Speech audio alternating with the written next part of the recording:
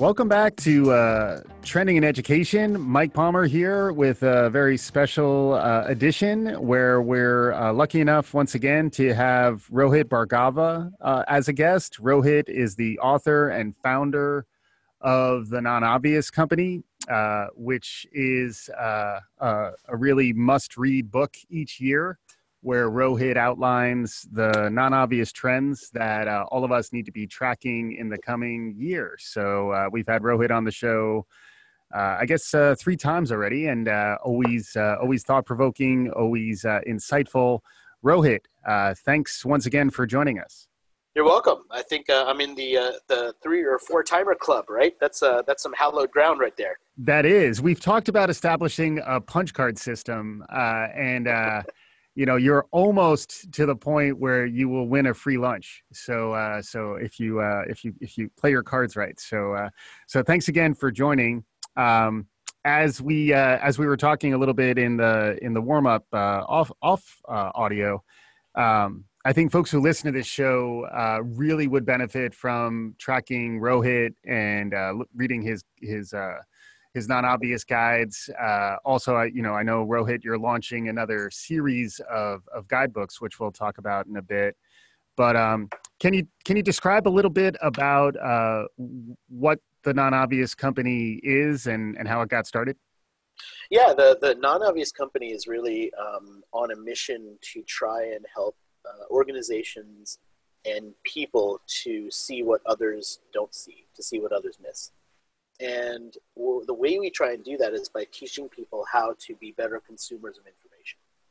And by better consumers, I mean honing their skills to weed out what's irrelevant, but also to be more open-minded, to find information from different places, to be more curious, to ask questions, and then to start to do what we call intersection thinking, which is put those pieces together to start to see not only what's happening in the world today, what's happening in our culture, but what are the trends that indicate what's going to happen in the future, and then how do you use that knowledge to either improve what you're doing in your company, improve what you're doing in your role, or to power your own career.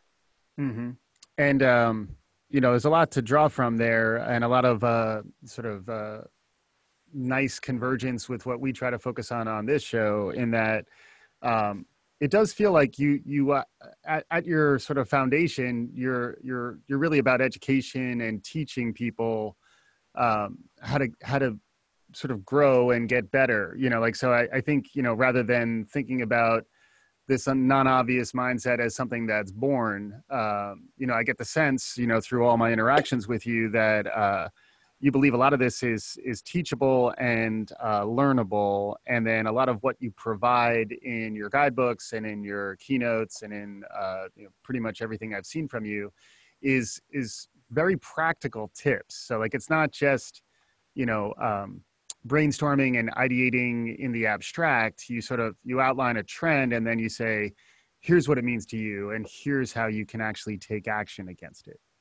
Yeah, I'm very. I think that this idea and theme of non-obvious is really something that I and my entire team takes to heart, because what it means to us is we're not telling you these vague, abstract things that you always hear without an actionable way to do it. We're not telling you these obvious platitudes that exist out there. We're giving you real, do this right now in order to achieve this, right? And I think that we need more of that in the world. There's too much quantified bullshit, right? There's too much like stuff that just exists in order for us to maybe feel good about how many impressions we have of something, or whatever they are, right? And my example of that, partial example of that, was getting my 23andMe genetic analysis and looking through the results. And one of the lead results in there that I got was that I was like 63% more likely than others to be inclined to dislike people who make chewing sounds when they eat.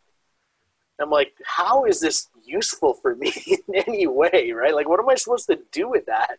And that's kind of what exists out there, right? And so your point of like me being very much about learning and education, totally true. Because I think a lot of times when you hear people who describe themselves as futurists, the unwritten message behind that term futurist is, I'm the smart guy or the smart girl, and you pay me, and I'll tell you what the future is going to be. And that's not my philosophy. I think that if we can teach people how to put these pieces together, to intersect them, they can start to see the patterns for themselves. And so that's what I'm all about, trying to teach people how to do that. Yeah, it definitely comes through. And also, just as a side note, I'm glad I'm not snacking during this podcast because apparently there's a 63% likelihood that would create some dissent between you and I. It's kind of become a self-unfulfilling prophecy, because now I'm like, oh man, maybe I should be a little more open-minded about that, right? So But just to get into some of the particulars around maybe your 2019 trend book to begin with. First off, for those who haven't really read through Rohit's books, it's kind of a nice split between some sort of framing in the front around just like we were talking about, how do you learn how to become more observant, how to notice I think a term you use is the accelerating present as a way to identify trends, also a way to ways to discern between trends and fads. Yep. All of that, we've talked about on previous shows, and honestly, it has been really an influence to our approach around trying to identify learning and educational trends and to kind of see where things are heading. So I would definitely recommend that part. But then for those of us who've read the books, each year, we do love to get to the 15 trends that you are predicting will really, see light of day, see adoption and uptake in 2019. And you've sort of broken it down into 5 categories, 3 trends each. Are there any that jump to mind from your perspective? You outline, 15 of them. Are there any of them that you think are specifically relevant to an audience who's listening to a show called Trending in Education? Yeah, I mean, hopefully, otherwise it'd be a short conversation for us, right? One of them that I think has been really interesting is something that I've been tracking for years. And it kind of goes to the heart of what I think a lot of people have a question about when it comes to trends, which is, I publish this book called Non-Obvious every year with an annual update. And what's fascinating about that is I'm literally saying on the cover, these are the 2019 trends. And when I do that, what ends up happening is people say, well, what about the 2018 trends? What happened to those? What about the 2017 trends? And I've been doing this for 9 years now. And so the thing that happens with some of these older trends is they don't go away. If they're well predicted, they actually perhaps become more obvious than non-obvious. But they continue. And so one of the trends that I've been tracking for a long time that I think specifically relates to education was something that at one point I had called strategic downgrading. And in this latest version, I actually changed the name to deliberate downgrading. But deliberate downgrading is all about this idea that in a world where we have digital versions of so many things, sometimes we prefer the old version. Sometimes we go back to the vinyl records. Sometimes we go back to the printed book. And there was a fascinating story as I was doing the research around this that I think really brought it to life, of farmers getting the latest John Deere tractor. And when they got this latest tractor, it had all this amazing weather data and GPS tracking information and all this stuff that could totally help them to understand how best to take care of their crops. Unfortunately, it has so much software that at some point it's going to break down, as what happens with software. And the problem is that they can't fix it themselves now. They have to wait for the engineer to come, and they lose several days of productivity because of that. Mm-hmm. And a lot of these farmers are looking at that and saying, look, I can't fix this myself, and I can't afford the lost productivity, so I'm returning the new GPS-enabled tractor, and I'm getting the old one, because at least I have the parts and I can fix it myself. Mm-hmm. And I think that mentality is something that we're all kind of making our own life hacks around, particularly when it comes to education, right? Like, we have all these new ways to digitize our learning and to make, we have speed reading apps, and we have like all of this stuff. And sometimes we're just going back to like the old way that we know, because we know that works. Mm-hmm. And just to kind of build on that, does that imply a bit of a move away from digital learning and more of like seeking out face-to-face instruction? One of the things we've talked about several times on the show, it's one of our March Madness topics, is the notion of screenlessness. So like the idea that for quite some time there was an emphasis on, now everyone has an iPhone. What if we added iPhones to all of our classrooms, and now we could have digitally empowered classroom experiences? That was maybe the obvious trend, and that's still in some ways the obvious trend. But increasingly, we've been tracking the movement against screens, which interestingly seems to be tied to socioeconomic status as well, almost an inversion of that, where children of affluence, particularly children in the Valley, the children of folks who are running a lot of the major tech firms out there, increasingly their parents are raising them really off of screens and curbing digital engagement. That's something that we've covered in a few different forms, but that sounds consistent with sort of the deliberate downgrading. And what was surprising about it, or maybe what was not obvious about it, for me at least, was that frequently, in order to downgrade, lots of time that is tied to your socioeconomic status. So, like, for it to be intentional, to kind of curb your use of an iPhone or curb your connection to sort of digital stuff, even that mindset frequently is tied to sort of your access to a lot of the information that maybe would draw maybe throw up some red flags about why digital is dangerous. Is that a theme that you're also picking up on, and that maybe permeates? Yeah, it's it really is. I mean, there was a recent, you probably saw the same article I did. There was a recent New York Times article all about how human contact is becoming a luxury good. Yep. In the sense that people are paying extra, if they have extra, to pay in order to get the human version of something. And it's fascinating because there was a trend actually last year that we called the human mode. And the human mode was kind of like the setting that you could put on to something that would be more human. And there was this beautiful example of a UK-based grocery chain, Tesco, that created a slow checkout line. And their slow checkout line was for older people who had dementia, people who might need longer time to pay. And it was the perfect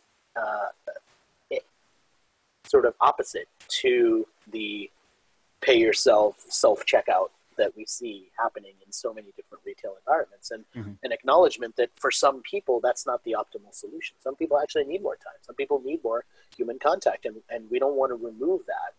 And in some cases, we want to bring it back. And I think the question we're dealing with now is who's going to afford it, which is the point that you raised, right? Is it just the people who can pay for it? Or, I mean, if you look at other cultures, for example, I mean, one of the fascinating things when I went to visit one of my relatives in India was how many times her doorbell rang with somebody coming by saying, hey, you want to buy these vegetables? Do you have any shoes that need to get fixed? I'm dropping off your laundry. Because the thing that's cheapest in some of these countries is human labor, because there's so many people. Right. And so it's actually cheaper for someone to come to your house to fix your shoes than it is to go off and just throw your shoes away and buy new ones, which is what many people would do over here. Right. And so I think that this idea of human contact and bringing it back, and whether it's going to be a luxury item or whether it's just an alternative for people, is a fascinating space. And I think it definitely relates to learning in terms of, how do we actually consume information? What do we need someone physically there to be teaching us versus something that we could learn in a virtual way? Right. And even those virtual modes, how intimate and human are they? There's a great example of what Fender has been doing with their Play platform around teaching people how to play guitar. And it's beautiful. I mean, they have these beautiful 4K, high-quality shot videos where you can see exactly what the fingerings are for the guitar. And they're trying to solve one of the biggest problems that they have in that industry, which is everybody wants to play the guitar, and almost everybody gives up instantly because they don't get good fast enough. Mm-hmm. And so, the faster they can get somebody to play their favorite song, the more likely they are to stick with the guitar and therefore buy a better guitar, buy amps, buy all this stuff that they sell. Right. Right. And that's a trend also that I know you've been tracking for some time too, is how enterprises do their marketing. And in many ways, seems like there's a movement there for brands to present in a more authentic human way, and in some ways modeling themselves more after like influencers who emerged out of YouTube, or trends that sort of maybe emerged in the sort of the new economy, the new media sort of movements that are happening. And increasingly brands who even B2B brands, which is something that I thought was an interesting idea that you were talking about as well, how increasingly they are looking to market themselves and sort of identify as, mission oriented, authentic, even the retro theme is something you talk about. Any advice or any stuff thematically, any stories from the Non-Obvious Guide that come to mind around, recommendations for brands who are looking to sort of engage in the sort of rapidly changing world that we're living in? I think that one trend that I know we talked about last year was light speed learning, mm-hmm. and it was all about how we expect to learn things faster. And one of the stories I told was of a 8-year-old who went on YouTube and taught himself how to drive, mm-hmm. which is terrifying for me as a dad of 2 boys. But that was the world that we're kind of living in. And that kid at 8 years old did that, and now 10 years later he's going to have that question of college, right? And and he's going to have grown up saying, "Well, I taught myself how to drive in 5 minutes on YouTube, so do I really need to go to school for 4 years?" Right. And what is that value going to be for me? And I think we're starting to see some of those questions already. And so, to me, like if you're a brand that's thinking about, well, how do I use this, or how do I cater to this? One of the biggest things that I'm seeing is the method that we're learning, that we're using for learning, is very much using practical examples and visual guides, mm-hmm. And is centered on a opinion. And so, this is dangerous and beneficial, right? The dangerous part is we turn to one person's version of doing something and we learn that way. It's kind of like if you watch a YouTube video and teach yourself how to tie a tie, you only learn that one way to tie a tie. That's it. And to you, that's tying a tie because it works and, your tie is on. But when we teach people in that way, they don't realize there could possibly be another way. Mm-hmm. And traditional education, when I say traditional, I mean the way that we've typically taught people is, well, there's this way and there's this way, and these are the different formats and these are the pros and cons, and it's been more complete. And I think the danger is as we start to get more visual with some of these things, people only learn that one way, and that's all they think that exists. Mm-hmm. And so our challenge is like to augment that, right? To give people those multiple ways. And so I've been thinking a lot about this when it comes to how people learn really practical skills. And I know you mentioned like the guidebooks, right, that we've been pioneering. And yep. A lot of the philosophy behind that has been that many of the guidebooks, particularly when it comes to business topics out there, are written like dictionaries. The Dummy's Guides or the Idiot's Guides are basically like a dictionary. And so you could look up something and it's useful in the same way that a dictionary is, but it doesn't really tell you how to do this stuff in a practical, easy to digest way. Totally. Yeah. And I guess that's something that your books are more digestible and practical. And then also, I guess, diverse in a way, right? So like you typically are looking across industries to actually identify trends. And, for each of the 15 trends that you outlined, and I want to kind of lightning round them in a second. They include stories that, each one includes, say like 3 or 4 different stories. Storytelling at a macro level is very clearly a trend that is increasingly relevant. But the idea of, trying to pull in diverse perspectives is something that I know you're passionate about. It's something we do talk about frequently on this show, and that sort of maybe is a way to counter some of what you're describing, where like, you know, encouraging folks to sort of be more omnivorous in their sources, and you know, force themselves to sort of consume from surprising sources, just to kind of continue to play with your head up and see what might be emerging. I'm already picturing in my head the T-shirt for "Be Omnivorous." I think that's a great tagline for this philosophy. Yes, for sure. And maybe just jumping into some of the themes quickly as we continue to move on in the show.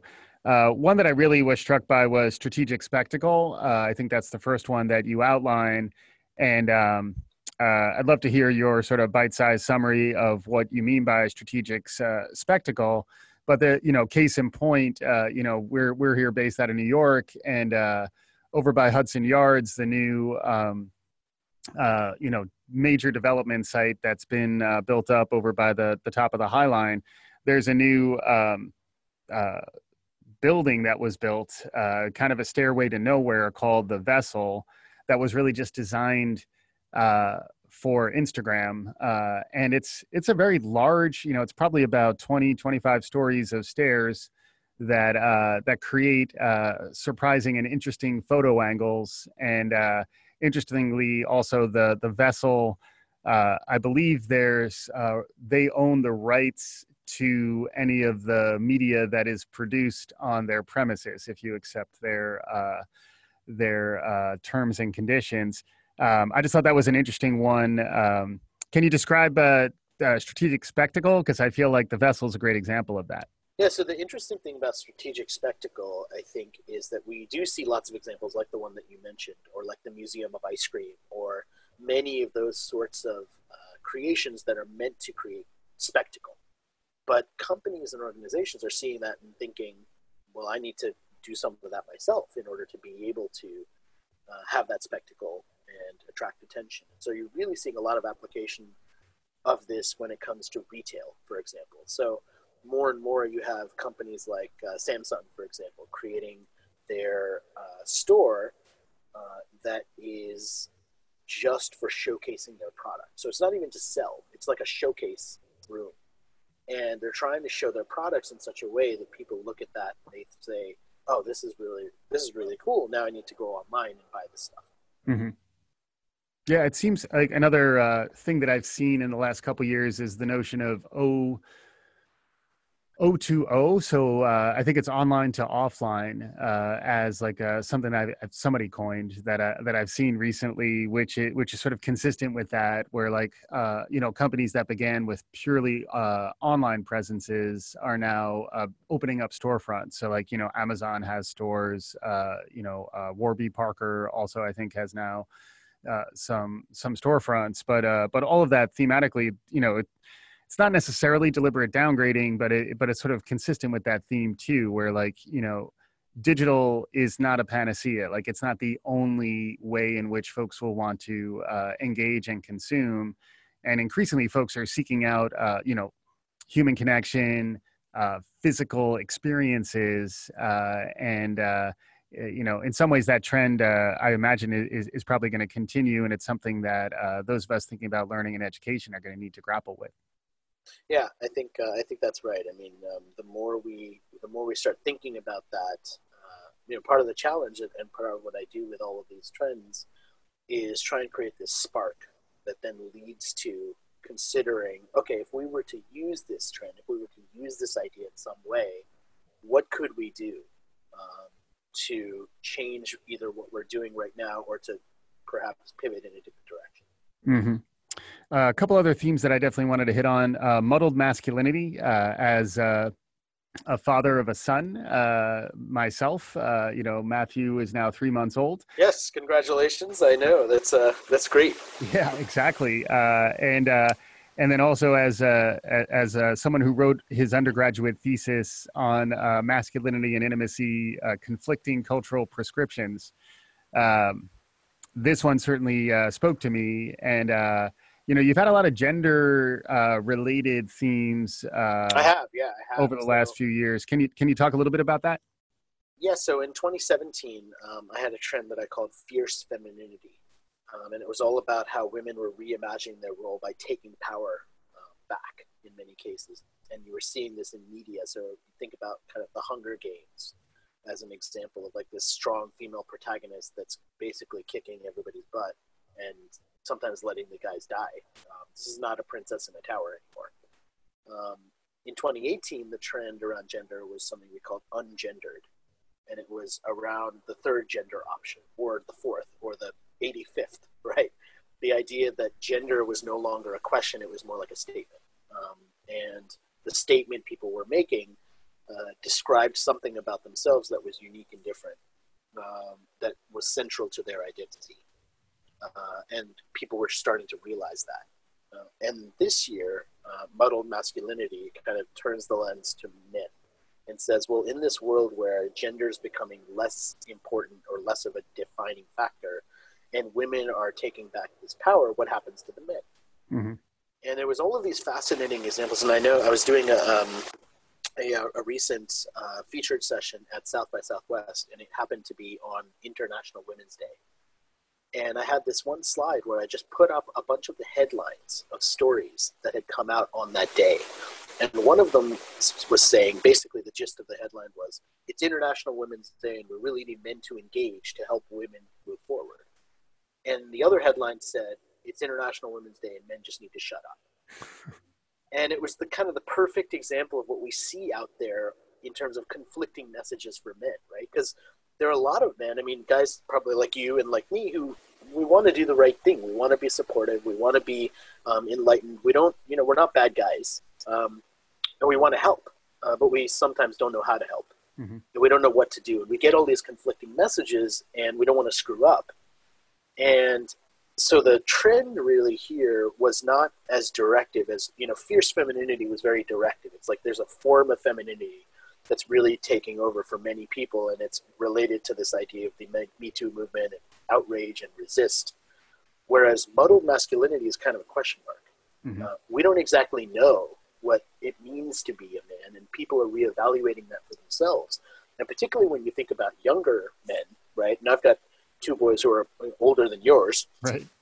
And as they enter into like becoming teenagers, right, which they will soon be, this is a big question for them because they're entering this world where it's being reevaluated what it means to be a man. And to some degree, they're entering a world where they see a lot of opportunities for women. There's STEM programs to get women involved, and there's all of these different things. And there's a danger that a lot of people are looking at to say, well, we also don't want to leave boys behind. Mm-hmm. As we do all of these things. So how do we find this balance, which is a really tricky thing to do because you want to correct it. You want to fix the injustices that have been out there, of course. Mm-hmm. But you don't want to create a imbalanced world in the opposite direction for the next generation either. Right. And so this is really the question mark that I think a lot of people are struggling with. And that's what this trend meant to describe. Yeah. And it's an interesting one too, because, just to be... we try to be zeitgeisty on this show, but, the Mueller report was inconclusive, or at least it sounds like it was. And folks just want clarity. They want black and white. And it is interesting when you identify a trend that says, it's complicated. And it does feel like, understanding masculinity, understanding how to raise boys and how to talk about healthy masculinity these days. Definitely a complicated thing, and one that I'm sure we'll continue to track. A couple other ones in the media and education fields that you called out specifically that I wanted to maybe pick up on, and then maybe we could talk a little bit about your guidebooks as we wrap. Are fad fatigue and extreme uncluttering. Maybe, whichever order makes sense, but sort of the idea that folks are tiring of some of the more gimmicky aspects of some of the fads. I know you talked about the distinction between fads and trends. Maybe that's relevant on that front. And then I definitely wanted to get a little bit of time on extreme uncluttering with the Mary Kondi small home movements, like all those trends, which you know, which do seem consistent with thematically some of the stuff that we've been describing. I thought it was interesting that they landed in your media and education section. So can you touch a little bit on fad fatigue and extreme uncluttering? Yeah, fad fatigue is just the idea that as things are moving so quickly, we see these huge spikes and then disappearance of fads, and we're tired of it. Mm-hmm. And there's an interesting relationship that I think people tend to ask questions about when it comes to fads versus trends. And, you know, what's a fad, what's a trend? And usually the way I describe the difference is that a fad typically affects one segment, one industry, one group.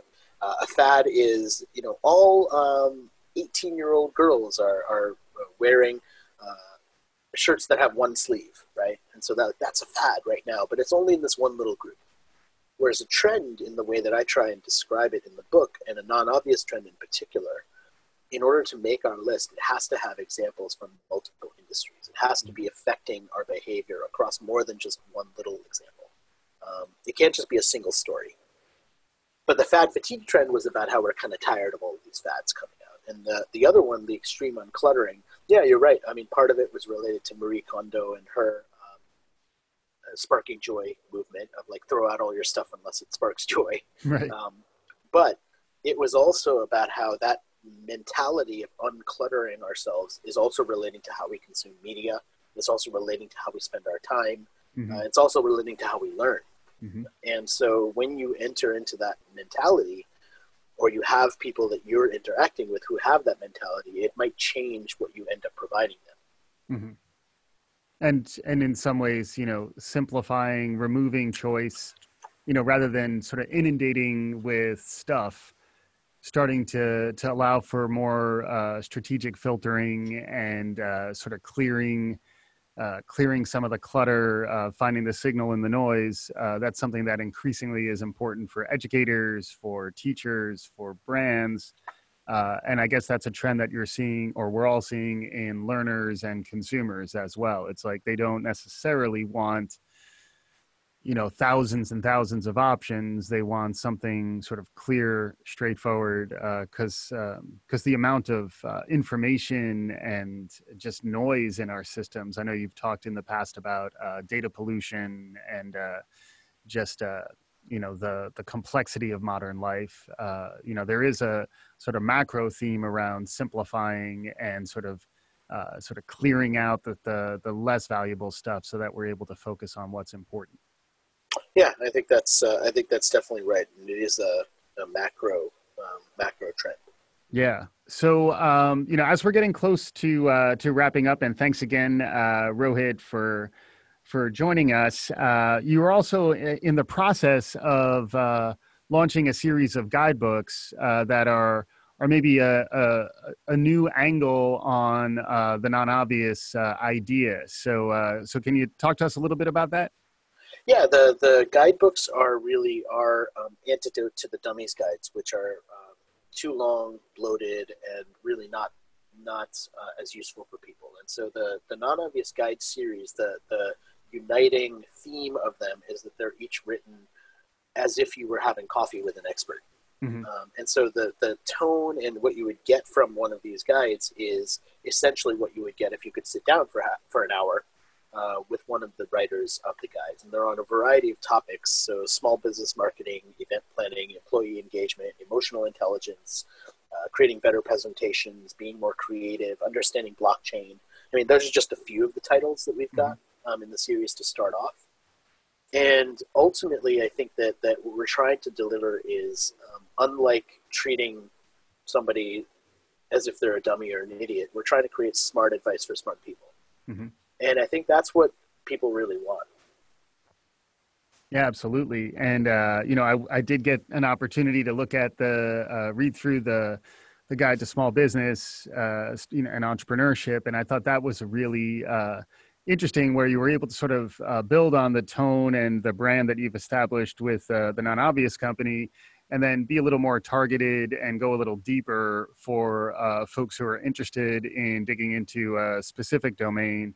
And it definitely builds on that idea that we sort of kicked off this conversation with, where, like, in many ways, your company is about education, and it is about, really teaching folks how to sort of elevate their thinking and sort of adjust their mindset so that, they can kind of build on the non-obvious thinker in each of us. Any concluding thoughts, Rohit, as we begin to wrap up? I think the only thing is, as educators or creators of learning, one of the things that I spend a lot of time trying to do is force myself to consume outside information, to meet with or spend time with people who aren't like me. I just accepted a speaking gig to go and speak to a group made up entirely of rural professionals, because I've always lived in a city. And so part of what I'm hoping to get from all of these experiences is a really diverse point of view about the world. And I think that it's very, very difficult to get that if you're totally relying on online media, or especially if you're relying on social media, because so much of that is personalized and customized to what some algorithm thinks that you want to hear. And in order to really break out of that, we have to be intentional. And so, that if there's a uniting theme to my work, it is to try and help and encourage and inspire and motivate people to have that sort of mindset. Yeah, and I don't know where this expression comes from, and the proof is in the pudding. I just jumped to mind, but I mean, if you do read through anything that Rohit and the Non-Obvious team puts together, it's definitely is thought-provoking, and it encourages you to sort of think outside of your sort of traditional bubble and your traditional biases, which is a huge insight and a really valuable thing for us all to think about as we develop educational products, we develop learning products. Rohit, always a pleasure to have you on the show. Thanks again for joining. Thank you. Thanks for having me. And for those of you who are interested in learning more about Rohit Bhargava, look up the Non-Obvious Company. The 2019 Non-Obvious Trends book is out. Be on the lookout for his guidebooks that are coming, some of which are already out, and maybe more learning products related to those guidebooks also on the horizon. Rohit Bhargava, author and founder of the Non-Obvious Company. Great conversation. And for our regular listeners, we'll be back again with our regular show on Tuesday morning. And follow us on Twitter, share us with a friend, and try to be as non-obvious as you can. Thanks.